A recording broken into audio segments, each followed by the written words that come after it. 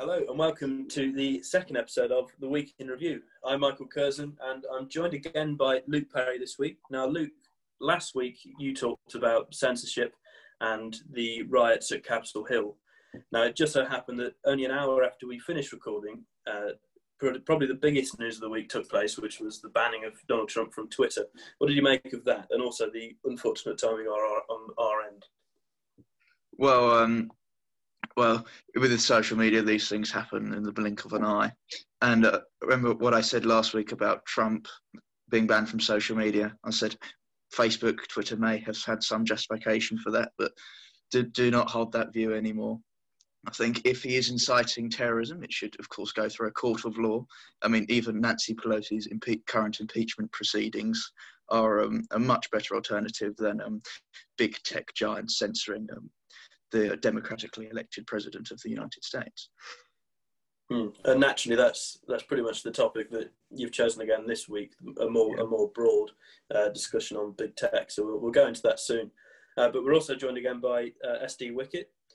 Now, Sam, you had a couple of ideas for topics this week. One of them, which you almost chose but decided not to in the end, was the recent university, particularly the Cambridge University, offers reduction.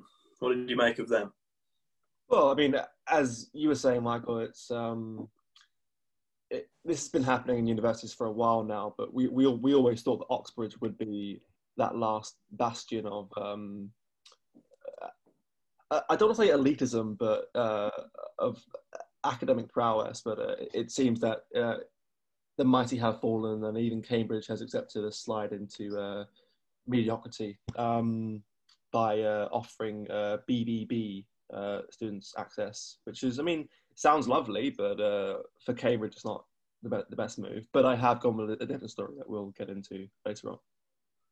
Yeah, but I thought I'd start this week. I must admit, last week, when I decided to talk about talk radio's banning by YouTube, I was a little begrudged because, as with pretty much every week of the last year, and I'm sure this year already from the way events are happening, I'd wanted really to talk about the lockdown. But after some of the stories which came out this week, I thought it would be acceptable to go into that area which we cover so much. The week started really with Boris Johnson supposedly breaking the regulations, although whether he did or not is unsure. I think he was cycling 7 miles away from Downing Street. But he was let off the hook because he hadn't started 7 miles away, he'd only ended up 7 miles away, which is allowed. But compared to another story this week, which caught my eye 2 days ago, I thought that was quite interesting. A story of a woman and her husband in Wales who went to visit the woman's mother, 94-year-old, who's in a care home and is suffering from see her at a distance. But because she dared to travel 10 miles away from her home, she was slapped with a £60 fine, and I'm sure because of that was deterred from carrying out the same action again. And that is, of course, just going to see her mother, who suffers from dementia, on the other side of a window to have a brief moment of humanity in all this lockdown chaos. I mean, how can we survive as a civilization, Luke, if we can't even talk to people who are suffering severe health problems and for whom, without these brief moments of conversation and love, just won't be able to carry on living any longer? I'm going to give you the very easy and very harsh answer, is that we can't. We cannot keep on living like this. I mean, even after the first lockdown, back in, oh my God, March 2020, that lasted 3 months, it's crippling. And every day it continues, the humanity becomes even less. I mean, we're having an epidemic of mental health problems, particularly amongst the young, but it's beginning to it's affecting old people as well, particularly elderly people in care homes who've been unable to see their families for God knows how long. And if you said last year that something like this would happen in the Western world, it'd be taken for a fool, but the fool's luck has paid off, it seems. I mean, as you said, this started in March. Now, another report released by The Guardian this week, a barrister had worked out that the English COVID rules have changed 64 times since March. Now, the government has said, the rules are simple, it's easy to follow, it's just about common sense, all this. but the rules have changed 64 times in that space of time. I mean, how are people supposed to keep track of what's going on what they are or aren't allowed to do, especially when the rules are so arbitrary and in many cases silly and indeed cruel as well? Sam, have you anything in the news relating to lockdown this week which has struck your eye? Yes, so a couple of things there, and it's relevant to what both of you said. The first thing is that as of Wednesday, it's probably increased now, but up to 45,000 fines have been handed out by police. We've all seen the videos of police getting a bit too high on the power that this is affording them, while also not following the rules. Because we've seen videos of policemen all sat in restaurants together breaking the rules. And another thing is a great quote from Sir Graham Brady, who was the Tory backbench leader, who described these laws as pointless and removing the hope from Britons, which I think is it's almost something too abstract for it to be really paid much mind by lawmakers, but it's what's happening. I mean, we've all had a year of our lives taken from us, and the effects of that on our well-being and plans and hopes for the future is massive, and we aren't even really seeing it yet. What we'll begin to see it next year when the real crisis hits economically and people are worse off than they've ever been. Yeah, I mean, it made me laugh. The cover of the Telegraph today. Well, I say it made me laugh in a despairing sort of manner. There was a couple who tragically, an elderly couple who tragically both had coronavirus, and are, if they're not already, they were in a terminal state.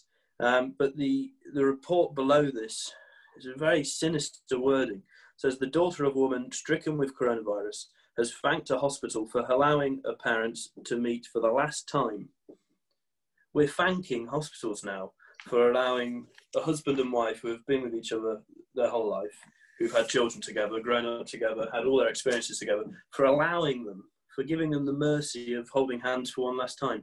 What kind of world does that happen in? I remember a report a little while ago as well, must be 3 months ago now, of a woman who chose to die alone because she couldn't choose between her 4 children, which one of them was allowed to sit by her bed as she died, since the restrictions allowed only a limited number of people to do this. It's completely inhumane and insane, and very cruel as well. We've had quite a few comments on an article we wrote a couple of months ago in which we said it was actually originally the second lockdown, but we rebranded it for the third, saying that it was cruel, disproportionate, and inhumane. I don't think those words go far enough. I'm not sure there are the words in the English language to explain just quite how hideous some of these restrictions are. Yet the way it's being spun, especially by the media, which is being completely supine at the moment, is that we should thank the government or thank the authorities when the opposite happens. It seems completely the wrong way to go about this. Yeah, and it's being spun by average people too. I mean, we've all heard it. If you question the effectivity of lockdown or any desire to meet with people, then you're trying to kill granny, right? Or you have blood on your hands, or this death toll is partially your fault. I mean, it's been so drip fed into the public over the last year that anything other than unquestioning obedience to these new rules is tantamount to murder. I think you made an interesting point a minute ago as well, Sam, about the number of fines which have now been handed out. There's a report today that the police are issuing 66 times more COVID fines than they did in the first lockdown, which I thought raised an interesting point. We keep on hearing at the moment, we're almost there, we're getting there. The approach is working, it's not much longer. People are being vaccinated, and when the vaccine programme has been completely rolled out, we'll go completely back to normality. Yet it seems to me, and William Parker wrote a good piece and a striking piece for us online a couple of days ago, that things actually are getting worse. Restrictions are getting tougher and tougher. The police are enforcing them more commonly. Luke, if it will, it seems difficult to imagine that it will at the minute, but I know it will at some time, but when do you think this will end? Might they bring restrictions back in December? Might we go even into 2022, or could it be sooner than that with the vaccination rollout? don't ask me to predict the future, but what we can do is look to the past. And I don't think many of us were on pre-9/11 air flights, but as soon as that terrorist attack happened and the whole, with 9/11 was just a society erupting event, completely changed the nature of international security and international travel. And they brought all these measures onto air flights. The war on terror came, the Patriot Act came in the United States. And with COVID, we might be seeing something similar. I know, also read William Parker's point earlier today, and that's some of the residue on the tactics that we use to fight against coronavirus. When coronavirus goes through vaccine or exposure, however, some of these things will remain because this relationship between the people and the state has changed. It's more utilitarian, but utilitarian from a public health view. Everything is all about public safety and protecting people from very mild illnesses. And so we could expect to see wearing masks at work from now on. Even when coronavirus is over and I'll go back to my job at McDonald's in the summer, I think masks will be a permanent feature. I think people will take the flu differently as well. I mean, we heard Chris Whitty saying that there might have to be a winter lockdown for the seasonal flu outbreak, which we've never happened before, and we seem to cope with it just fine usually. So I think it will have reverberating consequences for society, and some of it we'll never be able to get rid of. Also, lockdowns are unprecedented, right? I mean, they weren't enforced during the Spanish flu. They weren't enforced during swine flu, avian flu, SARS, MERS.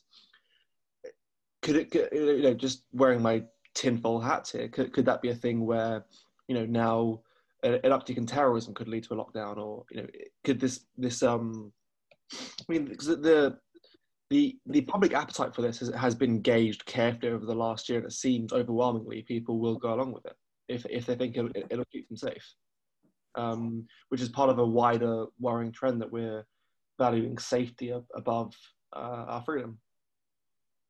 Yeah, well, the point is, I think you're right that it could be used, that lockdowns could be justified in other circumstances. The reason being is that the government and the media joining with the government has persuaded many people that they work. Now, they may work in lowering infection rates or hospitalisation, say, but it's actually very hard to distinguish whether these things happen when they do because of the lockdown or due to other circumstances. So we've seen recently in the Mail, it was reported yesterday, and government advisors, including ministers as well, so including Chris Patel, were saying the lockdown is working because rates are falling now. But we saw in a number of tier 4 areas, we learned about 3 days ago, that infection rates were falling before the new lockdown was imposed. And hospital rates are also lowering, but at a time at which it's too early to attribute that to the lockdown. So we're told that they work, which is why we're in the third one now, because people think that the first and the second worked. But it's very hard to actually pin cause with causation on this, affecting and causation. And Luke, I wanted to go back to your point on 9/11, which I thought was very interesting. Now, you said at the beginning of that, we may not have flown pre-9/11, or if we did, we would have been too young to remember. Certainly the case for me, I can't remember a flight before this time, but I know them since. And for us, the scanning, the searching, being asked to pack the bags, all stuff like this, it's sort of common experience points which we're used to now. We don't question it almost because it's happened our whole thinking lives. Whereas I remember that Hitchens a little while ago talked about his experiences of going through airports, and that every time he has to be searched and they scan for metal on his body and stuff like that, he's shaking inside his skin, and that it's completely unhuman to him. And I think that's an interesting point, that people already, especially younger people, being brought up in this time and seeing lockdowns as being a fairly usual thing, will become accustomed to it and won't challenge it when asked to bring it on again. And especially with the measures like masks and social distancing, I think they're there to stay for a very long time. And even if they were removed at a point, they could quite easily be introduced again at time, as you say, of seasonal flu or different viruses or infections which come into society. So I think this is going to be with us quite a lot longer than many people like to think or hope. Well, at the very least, the public paranoia will stay. Mm. And this one last point on this from me is that people that I really despair for here is kids aged 3 to 6, because I mean, like people like us, we can we remember life before this very clearly, a lot of it, and we can rationalize our way around this. But if you're 3 to 6 and you're being socialized within this, you're being socialized at school, at home, to go to school, come straight home, don't go near anyone, cover your face. It's I think that's going to lead really lasting damage on the generation coming through now, and that won't be seen for a couple of years now.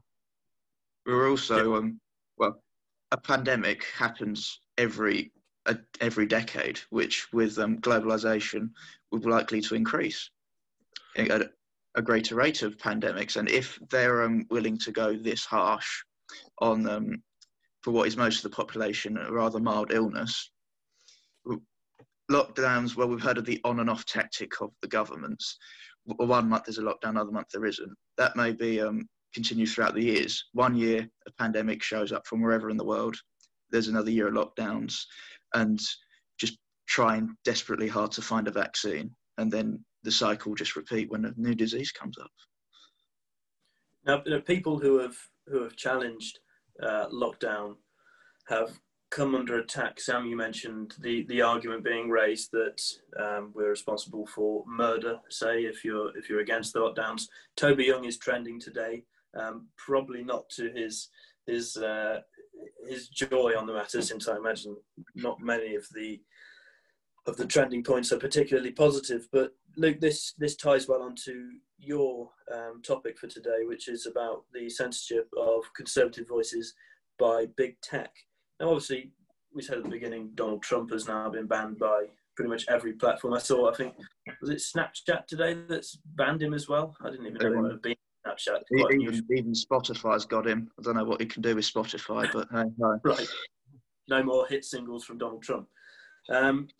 But how wide a problem is this? Is this, is the Trump issue an isolated event, or is this something that is going to reverberate down to the rest of us through society and across the world? No, far from it. I mean, the big tech oligopoly of Silicon Valley have never been neutral, unbiased actors trying to save us from evil Nazis or domestic terrorists. No, that they are political partisans that have been in league with their country's liberal establishment, the Democratic Party, for some time. I mean, the Trump ban was just writing on the wall. We all know it was coming. When Trump was running for president, and Twitter employees thought that they should censor him anyways when he was on the campaign trail. And the double standard is just clear to see, has been for many years. They buried the Hunter Biden scandal, which would have harmed Joe Biden's chances of becoming president. And wanting to, fight domestic terrorism by banning centre-right opinions just doesn't hold up when you consider how they treated the BLM riots last year. I mean, they're part of the establishment that fanned the flames of riots, which were more damaging than the US Capitol storming ever was. And all this arguments about creating your own private company, building your own service to avoid big tech censorship is just a non-argument now, considering what they've done with Parler.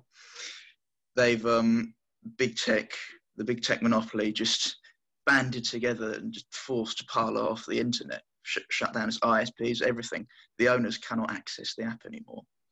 It's like being banished from a village and then being chased down by the villagers in the forest. It's insane. This has been happening incrementally for a while now. I mean, the first time this happened in this sort of cartel type way was Alex Jones. I mean, I'm not going to sit here and defend what he says, but what that did was it put us down the dreaded slippery slope. I mean, you purge one extreme, and then the next thing down becomes the new extreme, and then eventually it gets narrower and narrower. And in a slightly doom-filled question, I mean, this doesn't make me wonder: is the US government now obsolete if the real power of information is held in, unaccountable tech firms in California? Is the presidency now just symbolic? I think with Trump, I mean, no fan of social media. He tried to sign executive orders to break these monopolies and stop them from censoring people. Now, of course, the big tech candidates will soon be in the White House, and I think censorship is going to ratchet up. As you say, it has been incursions for some years now, mild advances. Alex Jones, no one liked him, no one cared. He went. Milo Yiannopoulos, the same. No one liked him, no one cared. He went. Now they've done it to the president, and since the Capitol Hill riots, are sort of given them an excuse to crack down even harder, again using the justification of domestic terrorism. And I can't see this improving either. And you said, Luke, about the impossibility of people setting up their own businesses, their own platforms to counter this. Now, we talk about big tech. I was reading earlier about the size of these as companies, and the word big doesn't do it justice. The latest issue of The Spectator talks about the topic, and Noah Ferguson writes that as recently as 2008, not one of them being Facebook, Amazon, Twitter, Google, Apple, all these, could be found among the world's largest companies by market capitalization. Not one of them. Yet today they occupy first, third, and fourth, and fifth. They're some of the biggest companies in the world, which bear enormous power. And of course, when you consider the fact that these aren't just big companies with a lot of money, but also the way in which people now gain their information, socialize with different people, exchange thoughts, produce their own thoughts, challenge their thoughts, the fact that certain voices can be thrown out of the library, so to speak, is really quite worrying. I mean, on the point of Google, say, I think we talked about this a little bit last week, and it's slightly different to tech censorship, but almost the way in which these companies order different points of views for people to digest. It's interesting when you search, say, Renaissance art on Google. Douglas Murray talks about this in his book, The Madness of Crowds. Rather than bringing up the most well-known and most well-respected figures from the Renaissance period, it's to bring up figures that nobody has ever heard of, usually for identity reasons. They're brought up to the top. And for people like us who have been brought up in a time where reading was still considered the thing to do, it's not so bad because we can temper these new mediums with our own previously inbuilt learning. But for people who are brought up in an age where Macs and iPads are given at the age of 5 or 6, maybe just as soon as they get to primary school, it can be quite a damaging thing. This is not only the primary, but in many cases the only source of information, the only way in which people can challenge their thoughts, and the options of thoughts which are available for people to read about and to challenge their own are very carefully selected by a very liberal establishment on Silicon Valley. What's the way of challenging this? Well, I always think Trump had the right idea. That's because these things have become just as powerful as the state. You need the state to crack this monopoly. We've had antitrust laws in the past which have dealt with this type of thing, but I don't think we've seen it on this scale. But it's not just there's a product like shampoo where one company has a monopoly on it. No, this is the new public square. And going back to your point, what you said last week, Curzon, that we can't see our friends in the real world anymore. I mean, if COVID had not been a thing, we might have been sitting around recording this podcast in a beer garden somewhere. But and yeah, this is all I can see is just national governments need to introduce antitrust laws to break it apart, really, and ensure fairness.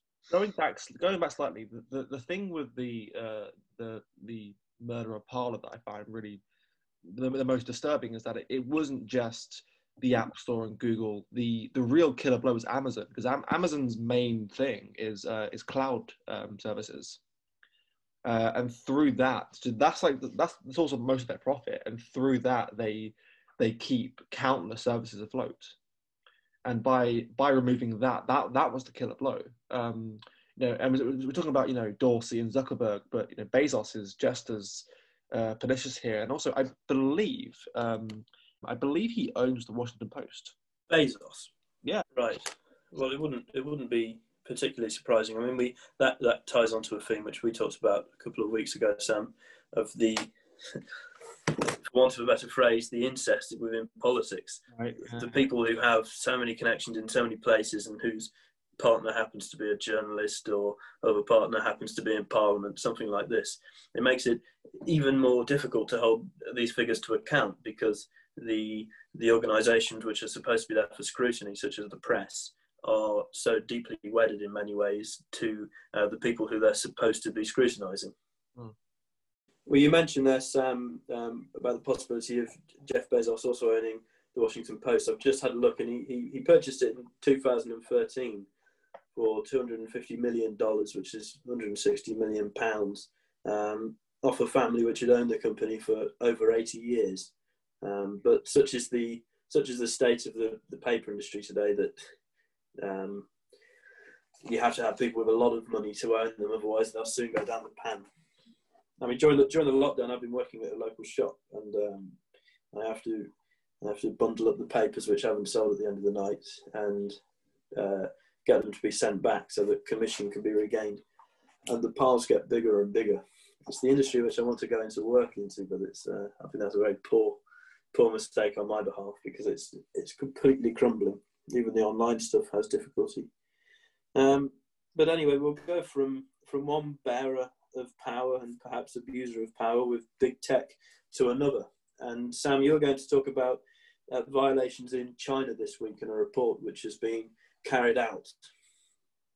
Yes, I am. So the Tory party has done an early release of a report known as, it's called The Darkness Deepens, the Crackdown of Human Rights in China, 2016 to 2020, which was, an advanced copy was leaked by Breitbart, and it shows just an absolutely stunning amount of crimes against humanity committed under Xi Jinping. As you know, as we can all see, China is becoming a more and more hostile entity to the West. I mean, yeah, this is the brief list of things that were highlighted in the report, and I'll start over to you guys. So, mass surveillance, modern day slavery, torture, organ harvesting, the dismantling of promised freedoms in Hong Kong, and ethnic and crimes in Tibet and Xinjiang that have been described as tantamount to genocide. Yeah. Well, I think the Republican Party came out with a similar report last night as well, or yesterday at some time. One story, when you told me you were going to talk about this, one story which caught my eyes in the paper the next day, in the Times, there's a story about British YouTubers and influencers who are being funded by Beijing to, quote, further its propaganda war.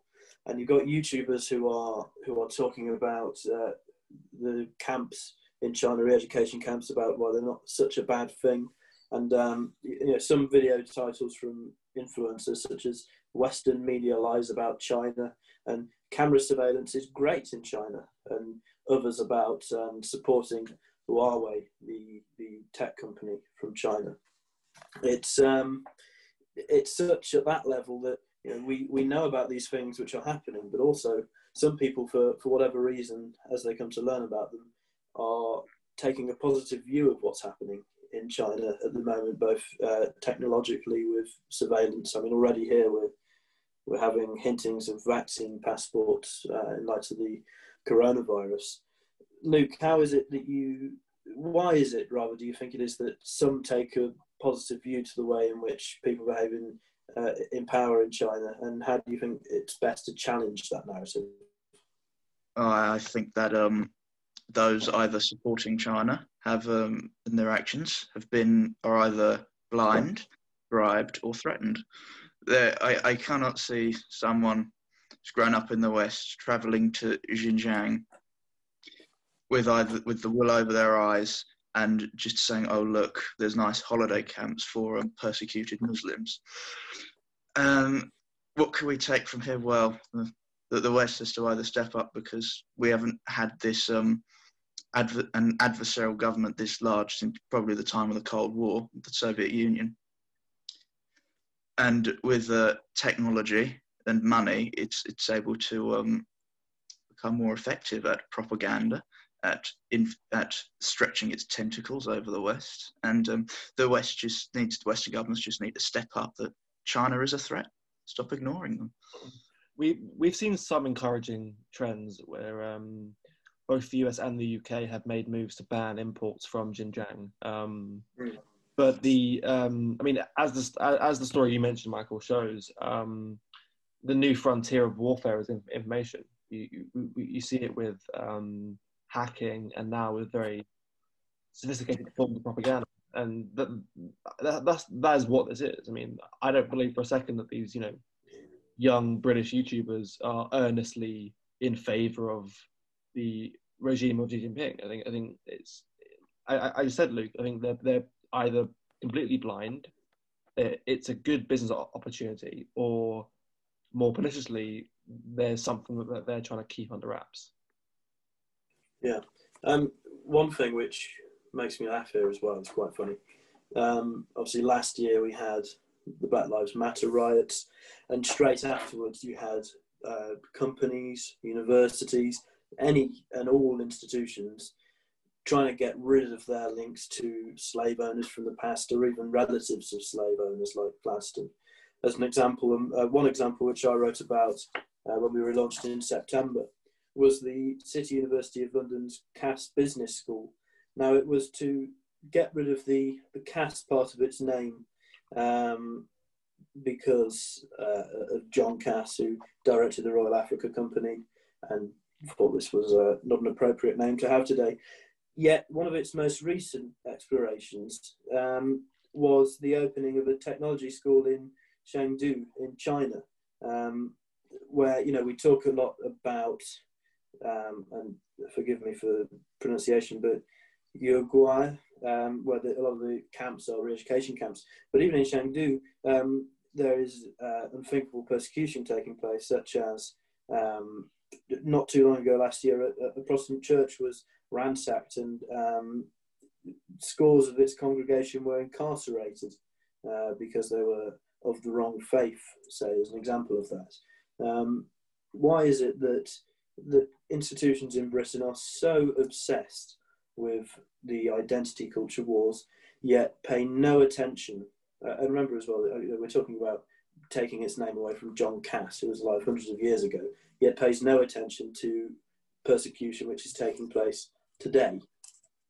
Well, it's where the money is, right? I mean, your average company is bound by the wrists and ankles to the spending habits of young generations. And it being that the millennial, and to a lesser extent Generation Z, is overwhelmingly progressive, in a purely almost Machiavellian sense, it does make sense for them to pursue a progressive image. However, I don't think what they're doing is progressive. I think it's just a form of cultural revolution. But again, I don't think they're thinking that far beyond the next payday. And what you said about the money, Sam. I mean, China is on course to become the world's next superpower, perhaps only superpower within 10 years. And they've got they're an industrializing economy. They're growing a flourishing middle class that has lots of disposable income. And that's why all these companies are trying to sell products in China. I think the Premier League have signed contracts with Chinese state TV. And there's one player called Mesut Ozil, plays for Arsenal. He is a Muslim, and he brought up Chinese incursion into the Xinjiang region and the persecution of Uyghur Muslims. And China, I think, banned Arsenal games from their state TVs, and Arsenal in turn sort of sidelined the player a little, which was absolutely malicious. And this seems long ago now, only 2 years ago. Yeah, and so you see it with Disney as well. I mean, a lot of movie companies, look at China and see a growing consumer market of up to 1 billion people. I mean, that's so lucrative. And in a world where money is a false god, that's more important than principles. In the most recent Star Wars movies, I think they were required to effectively cut John Boyega out of the movie because he's black. And on the posters, he's reduced to a thumbprint in the background, and it's another case of money talks and morality lags behind. A point on that, obviously, with money talking is trade, which you've talked about, and that one way in which people suggest we fight back against this growing regime is to stop imports from certain areas to try and buy from elsewhere. I mean, one of Boris Johnson's calls has been to buy British, which is partly a sort of way of celebrating Brexit, but I think also a challenge to countries such as China who abuse their power. But being that we produce so little in this country and don't really have what you'd properly call a working class, a sort of manual working class, how far can we actually go with this threat? We can't say we won't buy anything from you anymore, because then everything which we possess would disappear. How serious do you think the Chinese say would take a threat of wanting to limit imports from certain areas? Well, yeah, you made a good point. It is presupposed on a degree of reindustrializing the UK, which obviously is going to take a long time. There are other markets that we could import from, but it just shows not only the moral questions around China, but also the sort of macabrely impressive way in which China has gobbled up vast swathes of our import market. And I'm not an economist. I'm not a diplomat. I honestly don't know. I can say what I want to happen, but I couldn't begin to tell you how to get there. And trying to find other markets would be difficult as well, because China has stretched its tentacles far and wide. It's got military bases in Africa, and extract resources from the continent. It's brought out vast swathes of infrastructure, not just in the UK but elsewhere, Israel, even Russia. So the China holds all the cards, really, and it will hold them for a generation. If the West will go all in with few chips, which will not end well. No, even major projects being pursued in Britain now often have the large backing of the Chinese state. I think even HS2, most of the companies being contracted to run this are Chinese, and one of the few British companies originally contracted had to pull out because it sort of ran out of money. It went bankrupt within the first couple of years, which presents a very large difficulty in and of itself. Yeah, and I saw it at the start of the year when last year, when China basically tried to bring Australia to its knees over Australia's protesting of China's behaviour. Because Australia is a massive mining exporter, and China is a big regional partner. And they try to essentially wage economic warfare on Australia. Which is I think the most alarming thing about China is its ability to bring nations to heel without firing a single bullet. Just the threat of stopping trade, things like that, are enough to. The implication. Yeah, we're in a new type of warfare now. We lost the hot wars, we lost the cold wars. Now it's more of an information and economics. Well, that'll be fun to pursue, and I'm sure a voice which would do well from hearing more from at this stage as we enter that new war that you described, Luke, is that of Sir Roger Scruton, who, to move away from the three main topics of the week, died roughly a year ago today. Sam, how much do you think his voice is necessary today, and what might he say about some of the current madness? Oh, absolutely. I mean, anyone who's ever read Scruton anything from, you know, how to be conservative to his work on architecture and art and music, will see someone who, without getting angry, without getting fired up, without, you know, owning the libs, so to speak, put forward the arguments for conservatism in such a beautiful and peaceful and gentle way. And also he represented something for, you know, people in our circles to aspire towards, someone who is just, you know, gentle and kind, but also is able to say the most profound things. And if you've ever seen his debates in like Intelligence Squared and so on, he completely commands the space without, you know, raising his voice, getting angry. And that's, you know, as conservatism moves away from the slightly vacuous, you know, free market, free people sort of rhetoric, and into a pursuit of, you know, beauty and high culture and tradition, no one did it better. As we look onto the main platforms which people use today, especially social media, it's, I think, quite difficult to find who might provide in the decades to come from our generation a similar sort of respectful and calm and measured response to the problems of the day. Someone who is able to talk to the opposing side whilst continuing to have a respect for them, especially in the generation of memes and, like you said, the got you compilations and all this sort of rubbish. I think to look back and to read the words of Scruton is certainly to help remedy some of the headiness that we can reach in these times. Yeah, Scruton's death was a big loss for conservative circles, and also represented this old world retreating into the abyss, really.